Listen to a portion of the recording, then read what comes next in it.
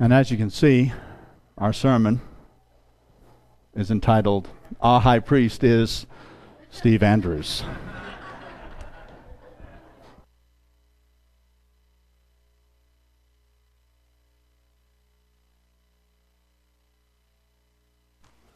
Sometimes words catch you very quickly.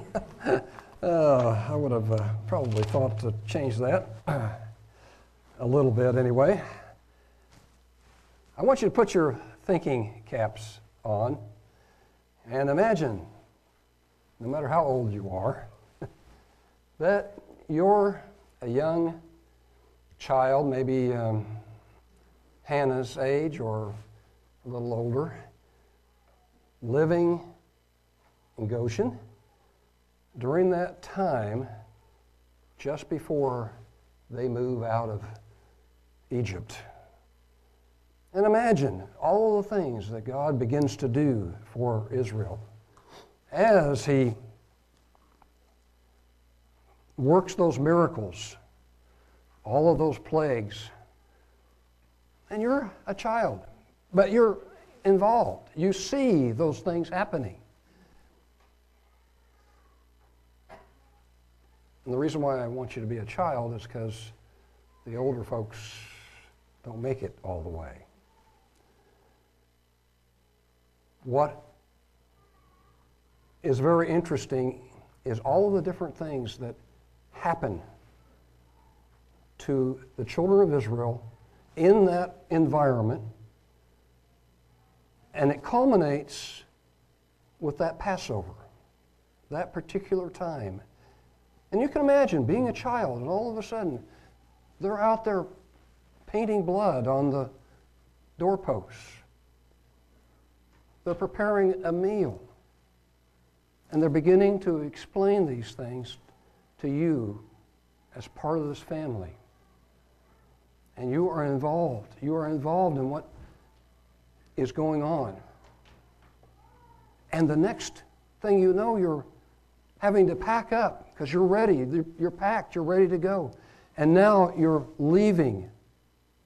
You're leaving this area that you have been a slave, that you had, and I imagine all the children had to work too.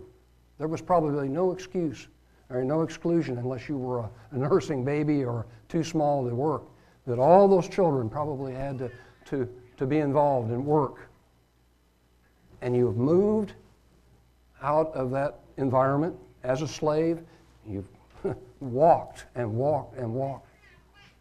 And God brings this large congregation, this large assembly, into His special area. It is not for anything.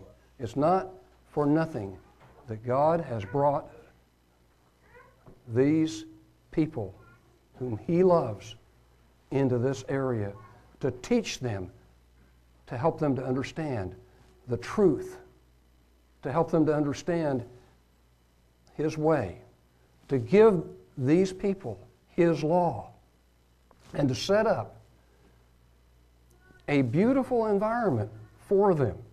Remember, He wants to be with them. If you've ever looked at that picture, that's so profound. God wants to dwell with His children, and He surrounded Himself with His children.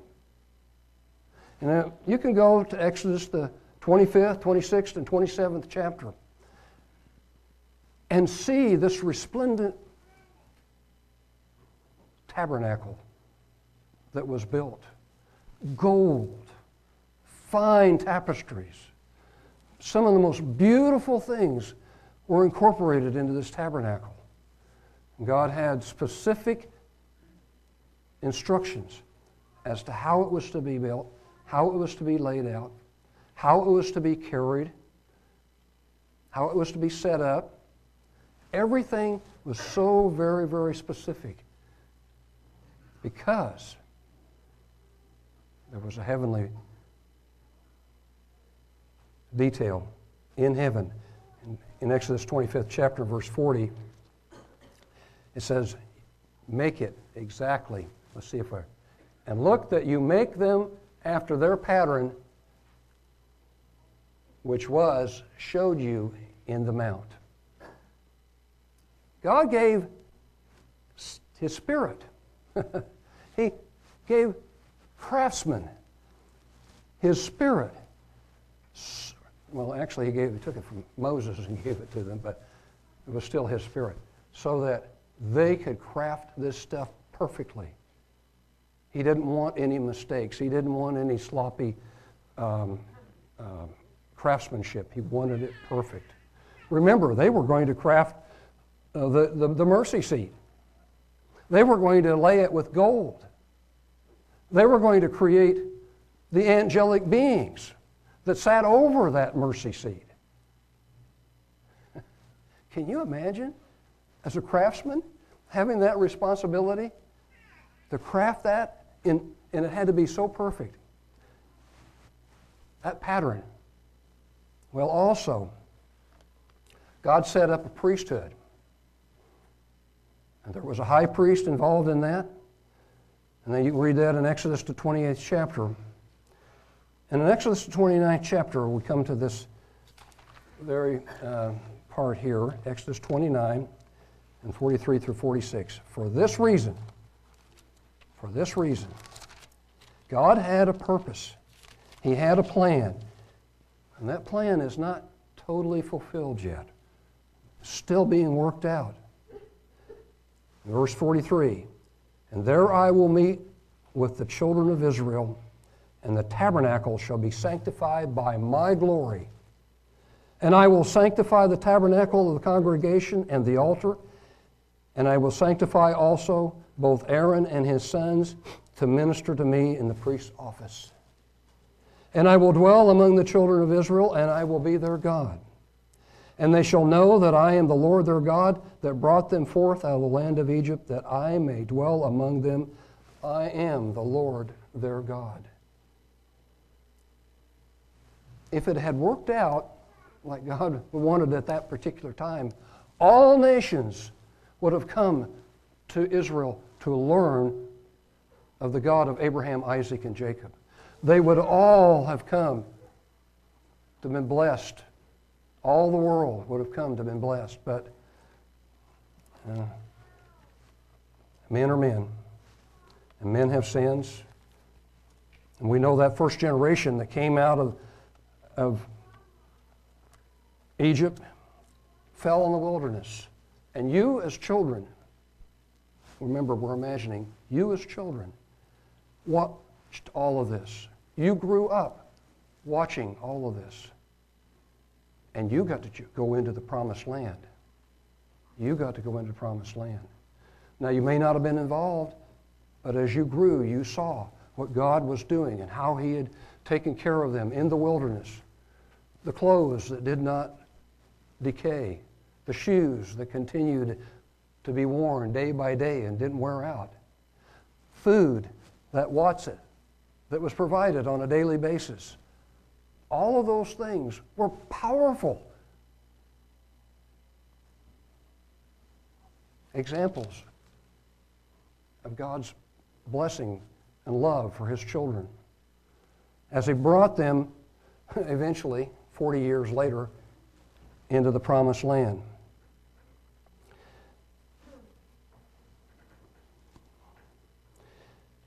Because of the sins of mankind, all have sinned and come short of the glory of God,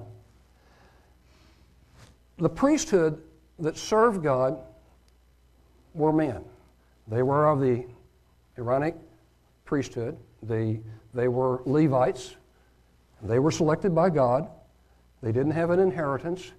They were to serve God throughout their generations. And there was a high priest, the Kohen, and Aaron was the first one. But Aaron, like all high priests down through ages up to the time that there was no tabernacle, then the temples that were destroyed, had to do one thing. Every time that they came before God. Let's just look at that in Leviticus, the 16th chapter, to understand what the physical high priest had to do. This was on the Day of Atonement, but they still had to sacrifice these things on a regular basis because they were physical human beings. God blessed them, called them holy, but still. And Aaron, verse 11, shall bring the bullock of the sin offering, which is for himself, and shall make an atonement for himself and for his house, and shall kill the bullock of the sin offering, which is for himself. He could not go in before God behind that veil without that sin offering. Every time, time after time, he had to bring a sin offering every year. His sons and the descendants continually did that. Thankfully, today, we have a high priest who sits at the right hand of the Father in heaven who does not have to do that. And that's what I want to talk about today. Our high priest is different. We worship at a different tabernacle. We are, as it says in the Bible, the temple of the living God. Ours is heavenly. We have a heavenly, eternal priest, Jesus, who is for each and every one of us, who loves us so much that he has a valuable and wonderful office. In Hebrews, the 12th chapter, I want to read this again. Matt read it, but I want to read it again. So I want to set the stage for how beautiful this is, how resplendent this is. Sometimes we get, because we're physical human beings, pardon me, and because we live in a physical society, because we live with all of the trappings of the world that we live in and the buildings and everything, and most of us live in the city, it's hard sometimes to really have that depth of feeling and understanding. In Hebrews 12 and verse 18, for you are not come to the mount that which was might be touched and that burned with fire, nor the blackness and darkness and tempest. And remember, that was the way that it was. It was they were not to come near it. If somebody touched it, they could die. And then when the trumpet started sounding and God began to talk, they got really, really scared. The sound of the trumpet and the voice of the words, which voice they heard, entreated that the word should not be spoken to them anymore. They didn't want to hear God's voice because it really scared them. For they could not endure that which was commanded, and if so much as a beast touch the mountain, shall be stoned or thrust through with a dart. And so terrible was the sight that Moses said, I exceedingly fear and quake. But you are come to Mount Zion, to the city of the living God. Sometimes I think it's important for us, especially in our worship of God, when we come before Him and on our knees, or when we're just thinking and meditating about Him, or when we're reading His Word and we're sitting there and we're taking in of His way and the thoughts, that we imagine what it would be like to see this resplendent, beautiful place. And by the way, resplendent and beautiful are pretty close to synonymous, so it means, what did I write it down? I've learned a new word recently. But you are come to Mount Zion, and to the city of the living God, the heavenly Jerusalem, to an innumerable company of angels. Can you imagine that innumerable company of angels listening in to your prayer, watching you as you study, and maybe also coming sometimes when we're not doing what we should be doing? We ought to think about that. To the general assembly, the church of the firstborn, which are written in heaven, and to God, the judge of all, and to the spirits of just men perfect, and to Jesus, the mediator of the new covenant, and to the blood and sprinkling that speaks better things than that of Abel. We're coming up on the Passover. I know that that's very, very close, and of course it's on our mind. It's that renewal, the continuing renewal. Now the Passover is a memorial service. Once a year we come and we keep the Passover. Because we're commanded to. We're commanded by Jesus to remember every year. It says in Luke, the 22nd chapter, and I might just let you, And he took bread, and gave thanks, and broke it, and gave it to them, saying, This is my body, which is given for you. This do in remembrance of me. So when we come to the Passover service, we're coming to remember that sacrifice that Jesus Christ, the blood that he shed, the body that was broken, the humility that he had in washing his disciples' feet, including the one that betrayed him. All of those things, we come together during that time. But Paul painted another picture because he understood something that we all understand here, that Jesus didn't stay in that grave. Jesus did not stay in the grave. He was resurrected. He came up out of that grave, and he is alive. And I was so appreciative of the song that we sang today. Jesus is alive. Jesus is alive. And Paul wrote in 1 Corinthians, the 15th chapter, why that is so very important. It is so profound. I go back to this so many times, and I know maybe, he's going to 1 Corinthians 15. But remember, to understand this concept of where he is at and what he is doing today is so profound.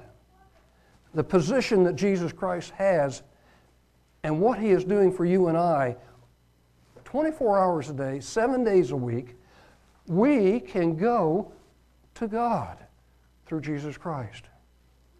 It says in verse 12, Now if Christ be preached that he rose from the dead, I'll say some among you that there is no resurrection of the dead. I love the way that Paul brings this out. But if there be no resurrection of the dead, then is Christ not risen? And if Christ be not risen, then our preaching is vain, and your faith is vain. Yea, we're found false witnesses of God, because we have testified of God that he raised up Christ whom he raised not up, so if so be that the dead rise not. For if the dead rise not, then is not Christ raised. And if Christ be not raised, your faith is vain, and you are yet in your sins. See how important that resurrection of Jesus Christ and his position today is to each and every believer who has that faith? Then they also which are fallen asleep in Christ are perished. So if that resurrection didn't happen throughout all of this time, from the time that Christ was resurrected, there would be no hope. But we have tremendous confidence because he is. If in this life only we have hope in Christ, we are all men most miserable. Because there's something greater, something that's being worked out on this earth. On a yearly basis, we actually rehearse that, don't we? The Passover, the days of unleavened bread, Pentecost, all of the feasts. We rehearse them year after year. And how important it is to understand what God is doing. But now is Christ risen from the dead and become the first fruits of them that slept. He is alive. Jesus is alive. Of all those things that we are going to talk about today, that is one of the first things that we understand, that he is alive and he is at work. In Hebrews 7, verse 21, Hebrews 7, verse 21. By the way, it was interesting as he was reading that.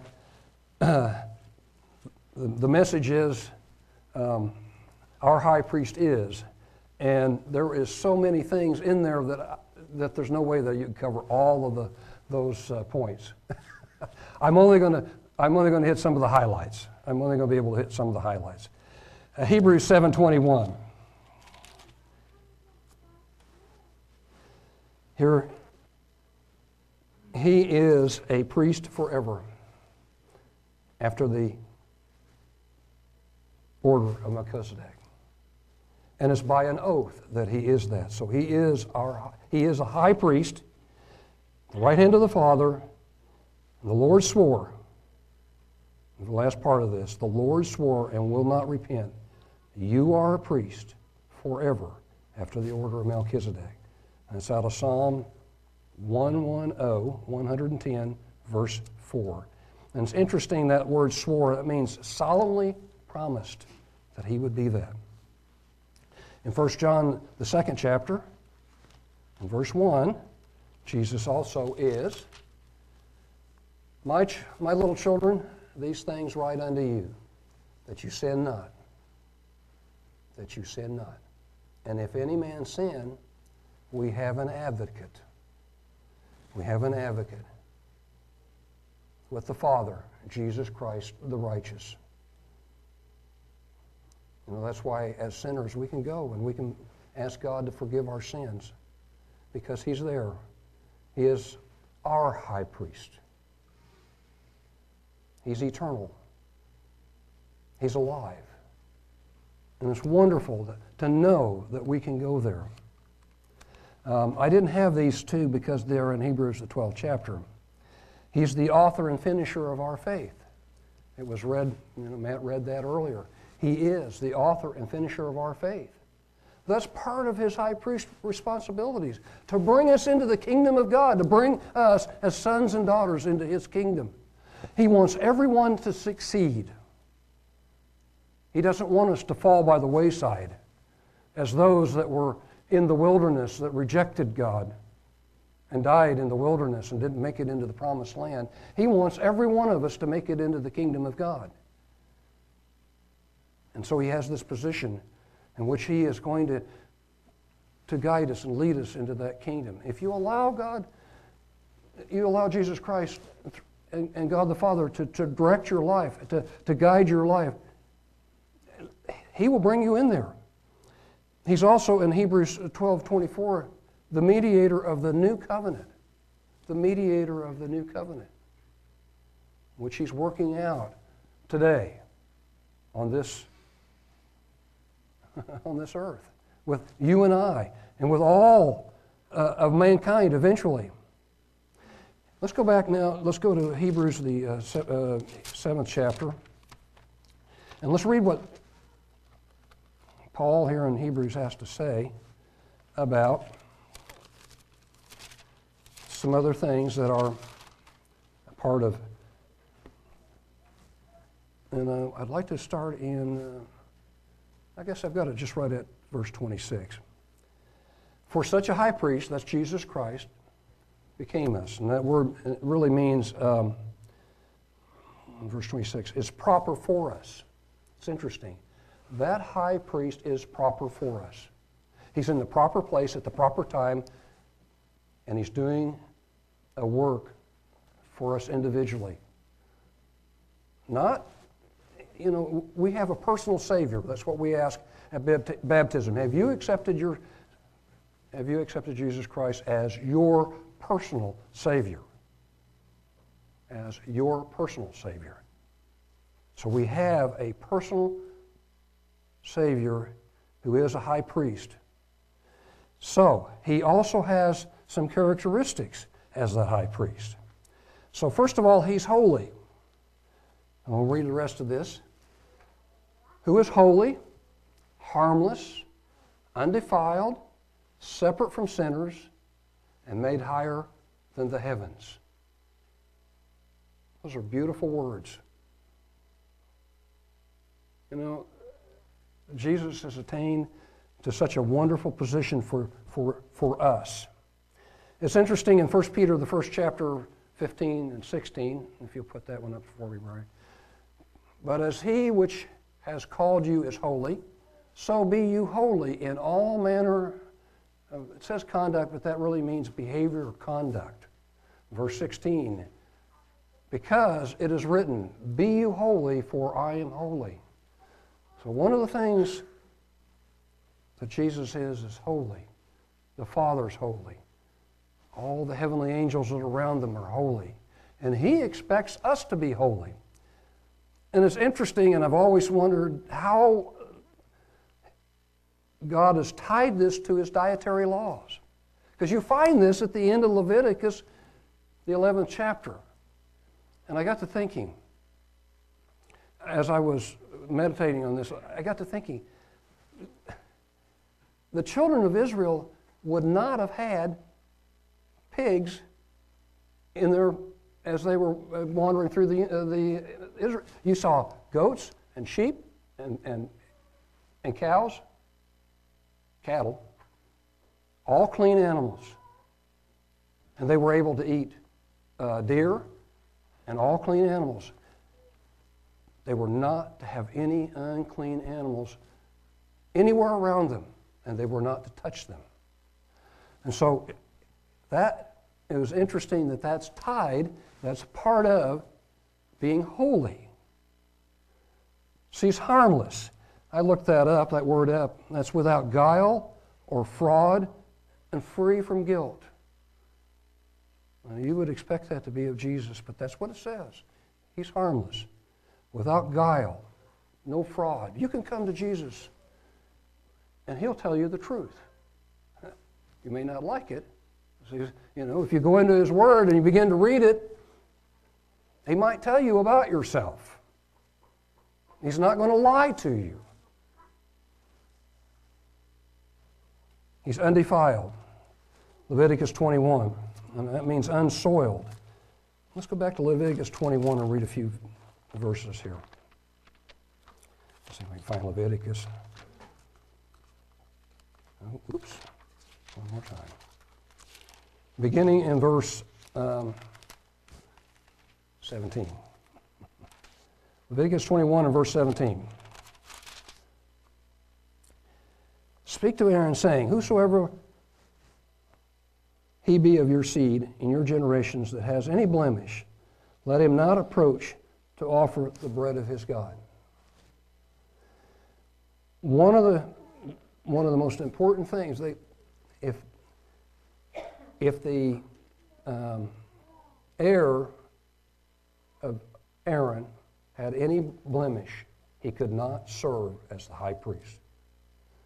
He could not have any blemish. He had to be completely and totally without, and we'll see here what he's talking about. For whosoever man he be that has a blemish, he shall not approach a blind man or lame, or he that has a flat nose, or anything superfluous, or a man that is broken-footed or broken-handed. It's not that these couldn't be a part of the congregation of Israel, that they couldn't be a part and worship God. That wasn't it. But to serve God in the place of the high priest, they had to be without blemish. And that is Jesus Christ. He was perfect in every way, without sin. And so he serves that way, without blemish. Crooked or a dwarf, or that has a blemish in his eye, or scurvy, or scabbed, or his stones broken.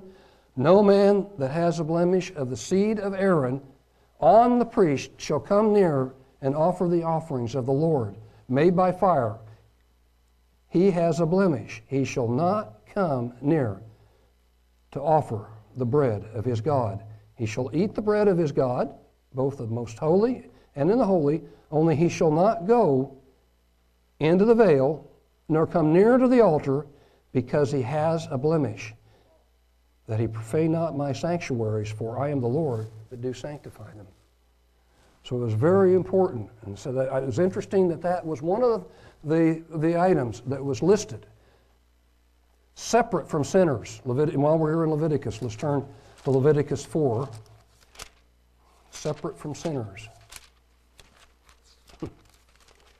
And beginning in verse 3. If the priest that is anointed do sin according to the sin of the people, then let him bring for his sin, which he has sinned, a young bullock without blemish to the Lord for sin offering. He shall bring the bullock to the door of the tabernacle of the congregation before the Lord, and shall lay his hand upon the bullock's head and kill the bullock before the Lord.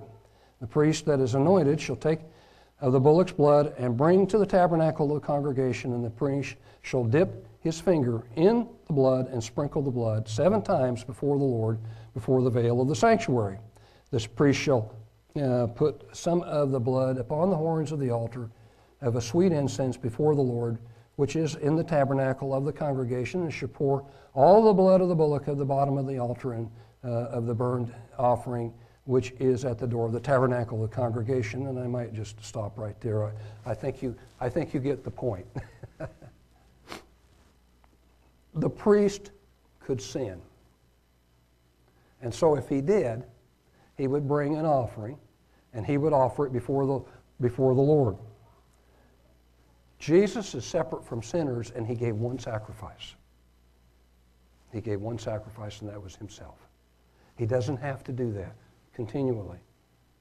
No, it says all have sinned and come short of the glory of God.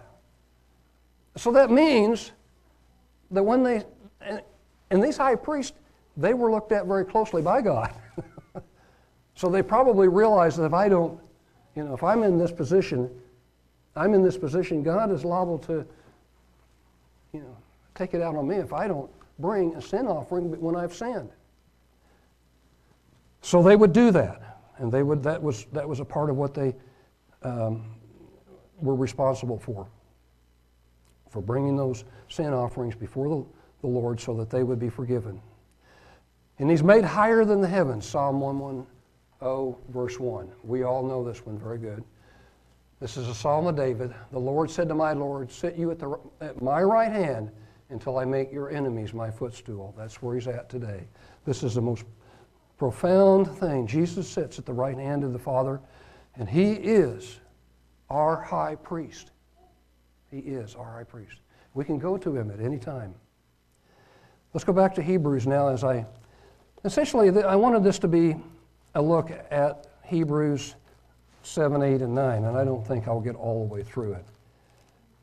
Because as we approach before the Passover, I want us to understand how important the position that Jesus has, and how important it is that we, on a yearly basis, rehearse those things, because they help us to understand the love that God has for us and the plan that he has for all of mankind. Beginning in verse 11 in chapter 7, if therefore perfection were by the Levitical priesthood, these verses explain what went on in the wilderness, the temples that were built, and all of those things, and why today Jesus is the high priest in heaven and doing what he's doing. And doing what he's doing for you and I. For under it, the people received the law. What further need was there for another priest should rise after the order of Melchizedek and not be called after the order of Aaron? For he whom these things are spoken pertains to another tribe, of which no man gave attendance at the altar. For it is evident that our Lord sprang out of Judah, not the Levites, of which tribe Moses spoke nothing concerning priesthood. Now this is quite profound, that this order of Melchizedek was separate, and he chose it out of the tribe of Judah. There's 12 tribes, so there's the Levites that became a part of the Levitical priesthood. They didn't have an inheritance. They were to serve God. And Jesus was of the tribe of Judah, so he would be classified as a Jew. But now at this point, he is in the heavens, on high. And is yet far more evident, for that after the similitude of Melchizedek there should rise another priest, who is made not after the law of carnal commandment, but after the power of an endless life. And so that's what's very important for us to understand, this endless life. For he testifies, you are a priest forever, after the order of Melchizedek. There's verily a disannulling of the commandment going before, for the weakness and unprofitability thereof.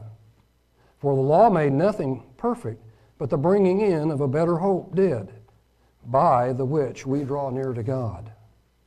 And inasmuch as not without an oath, he was a priest, he was made priest For those priests were made without an oath, but this with an oath, by him that said to him, the Lord swore and will not repent.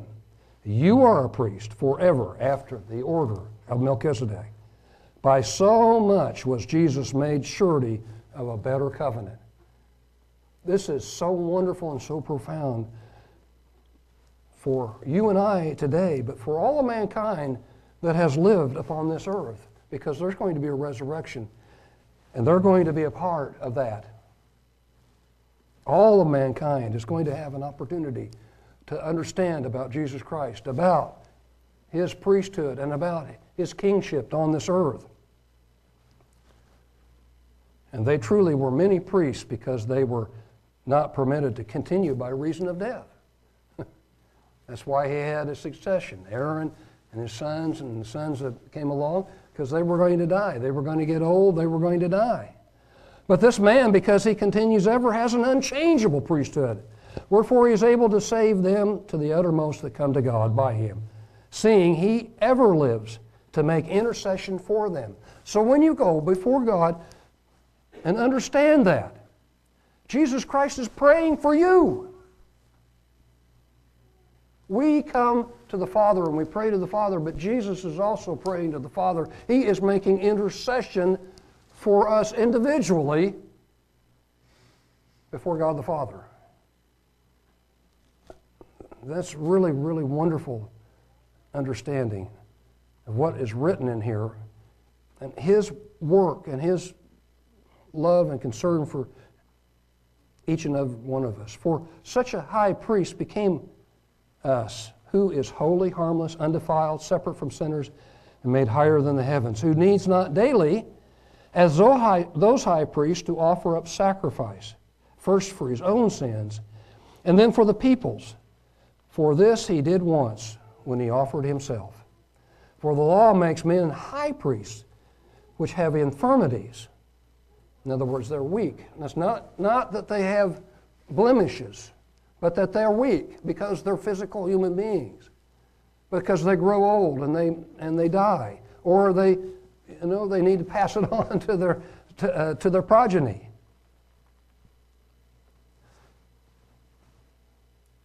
But the word of the oath, which was since the law, makes the Son who is consecrated forevermore.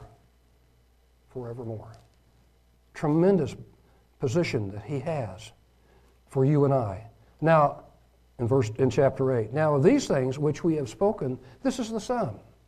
We have such a high priest who is set on the right hand of the throne of the majesty in the heavens, a minister of the sanctuary and of the true tabernacle, which the Lord pitched and not man. Remember it said, make sure that you are very careful how you build this tabernacle, because they are a part, they're a picture, they're a mirror of what is in heaven.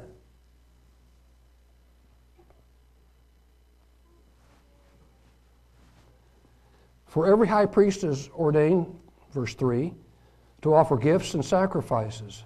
Wherefore it is of necessity that this man have something also to offer. For if he were on earth, he should not be a priest, seeing that there are priests that offer gifts according to the law. And so, of course, when this was written, the temple was probably still in existence. Levitical priesthood was still in existence, and they were still probably doing the sacrifices and all of that. Who served to the example and shadow of heavenly things, as Moses was admonished of God when he was about to make the tabernacle. See, says he, that you make all things according to the pattern showed you in the mount. Exodus 25, verse 40. We read that. But now has he obtained a more excellent ministry, by how much also he is the mediator of a better covenant, which was established on better promises. And for if that first covenant had been faultless, then should no place have been sought for the second. For finding fault with them, he says, behold, the days come, says the Lord, when I will make a new covenant with the house of Israel and with the house of Judah. Remember what it said. He wants to dwell with His people. He wants to dwell with His people. That's a very important thing for God to do. He wants to dwell with them. So He says, I'm going to make that covenant with the house of Israel and the house of Judah. I'm going to bring them together. And He says, not according to the covenant that I made with their fathers in the days that I took them by the hand to lead them out of the land of Egypt, because they continued not in my covenant, that I regarded them not, says the Lord. For this is the covenant that I will make with the house of Israel after those days, says the Lord. I will put my laws into their mind and write them in their hearts, and I will be to them a God, and they shall be to me a people. That's very important. He still has a love for Israel, but He has also a love for all of mankind. Remember what it says in John 3:16. God so loved the world, loved everyone, that He gave His Son. And they shall not teach every man his neighbor and every man his brother, saying, Know the Lord, for all shall know me, from the least to the greatest. For I will be merciful to their unrighteousness, and to their sins and their iniquities I will remember no more. In that He says, a new covenant He has made, the first old. Now that which decays and waxes old is ready to vanish. When Christ returns, there will be changes in this world. And a lot of people aren't going to like the changes that are going to come to this world. But it's for the betterment of all of mankind. It's for the good of all of mankind. That when Christ returns, sets up the kingdom, and we're a part of that. We don't have to defraud people. We don't have to take monies from people. We don't have to put them into poverty. We can help them. It's going to be a glorious time in the kingdom of God. Verily, that first covenant had also ordinance of divine service and a worldly sanctuary. For there was a tabernacle made, the first wherein was the candlestick and the table and the showbread, which call it the sanctuary. Now, it's interesting. All of these things were of the finest materials. All of it was of the greatest and wonderful, most perfect craftsmanship. And I am sure that this tabernacle would probably be in the, if you were to price it today with all of the beautiful and wonderful things that were in it, it would probably be in the millions or maybe even the billions of dollars worth of stuff, because everything was laid in gold. You know what the price of gold is today, $1,300, $1,400 an ounce. Everything was laid in gold. Brasses and silvers and beautiful tapestries and some of the most finest woods that were used in this tabernacle that followed them in the wilderness. After the second veil, the tabernacle was called the holiest of all, that place that was covered up, which had the golden censer, the ark of the covenant overlaid round about with gold, wherein was the golden pot that had manna, and Aaron's rod that budded, and the tables of the covenant, and over it the cherubims of glory, shadowing the mercy seat, of which we cannot speak particularly. That must have been something. That must have been so profound to see that. You know, we can only just kind of guess at what I've always, if God made a perfect rendition of those angelic beings, which He probably had them do, if we ever find it, we will know what they exactly looked like as they covered that mercy seat. Now, when these things were thus ordained, the priests went always into the first tabernacle according to the service of God. Throughout the year, they had a course. That's how they served God. But unto the second, on the Day of Atonement, went the high priest alone, once every year, not without blood, which he offered for himself and for the errors of the people. And you can read that in Leviticus, the 16th chapter, all about how that atonement, sacrifice, and how that came about. The Holy Spirit, this signifying that the way into the holiest of all was not yet manifest, while as that first tabernacle was yet standing, which was a figure for the time then present in which were offered both gifts and sacrifices that could not make man that did the service perfect as pertaining to the conscience, which stood only in meats and drinks and different washings, cardinal ordinances imposed upon them until the time of Reformation. But Christ being come a high priest of good things to come. It's interesting, if you listen to this on a tape or a CD, and you listen to the words, there are so many times that it talks about good things, good covenant, better this, better that. It just almost just jumps out at you as you're listening to it. I had a tape one time, I can't remember, I think it was like the NIV, which I'm not real fond of that one, but it was so evident as he was reading how those just jumped right out. And you could hear those better and good. Better covenant, good covenant, beautiful things. Christ has come a high priest of good things to come by a greater and more perfect tabernacle, not made with hands, that is to say, not of this building, neither by the blood of goats and calves, but by his own blood.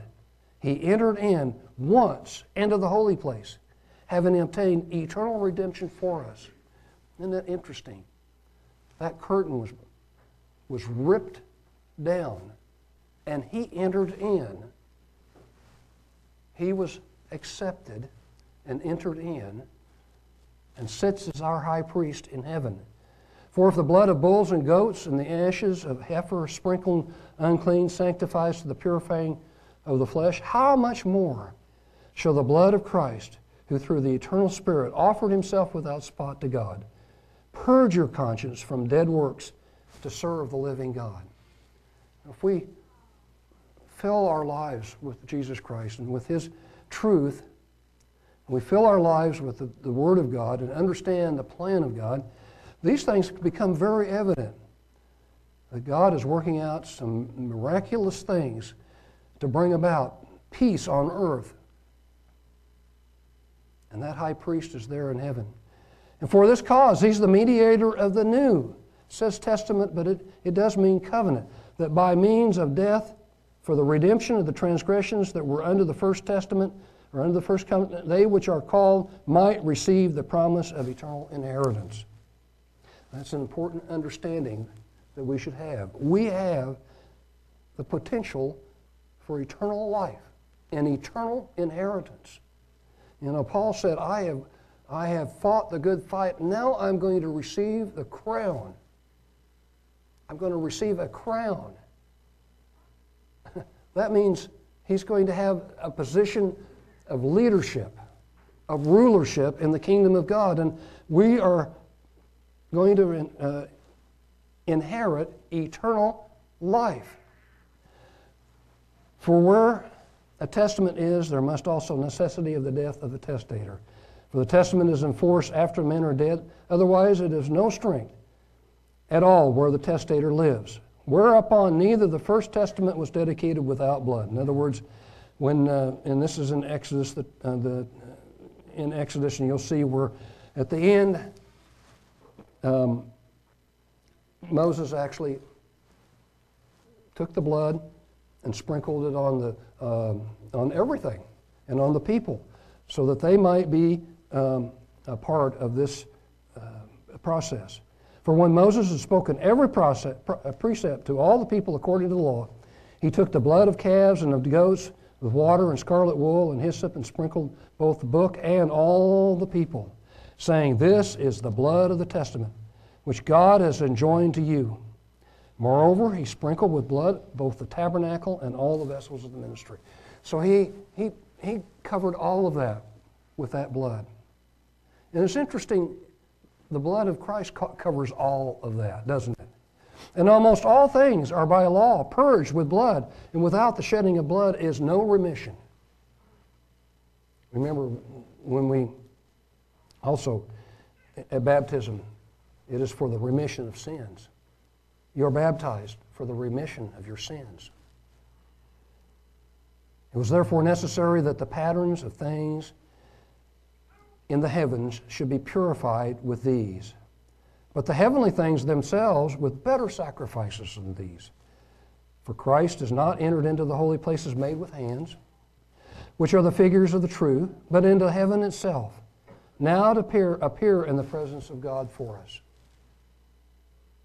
Not yet that he should offer himself often, as the high priest enters into the holy place every year with blood of others, for then he must have often have suffered since the foundation of the world.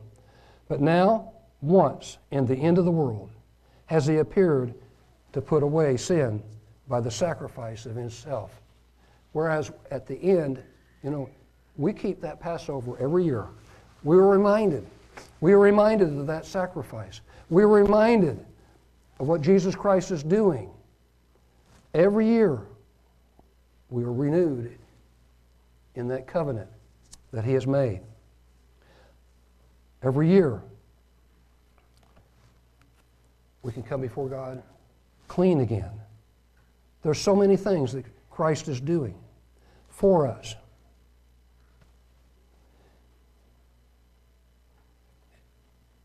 It says in here now, verse 27, "It is appointed to men once to die, but after this the judgment. So Christ was once offered to bear the sins of many, and to them that look to him shall he appear the second time without sin to salvation for you and I and all of mankind." That's the plan of God. He wants to dwell with us. He wants us to be his children in his kingdom. And he wants to give us an inheritance in the universe. And no telling what else that he's doing and what else that he's got planned. It's in God's great plan to give his children the greatest and most wonderful benefits. And it's for us to be obedient, to understand his plan, and to live by it until, as in marriage, until death do us part or until Christ returns to this earth.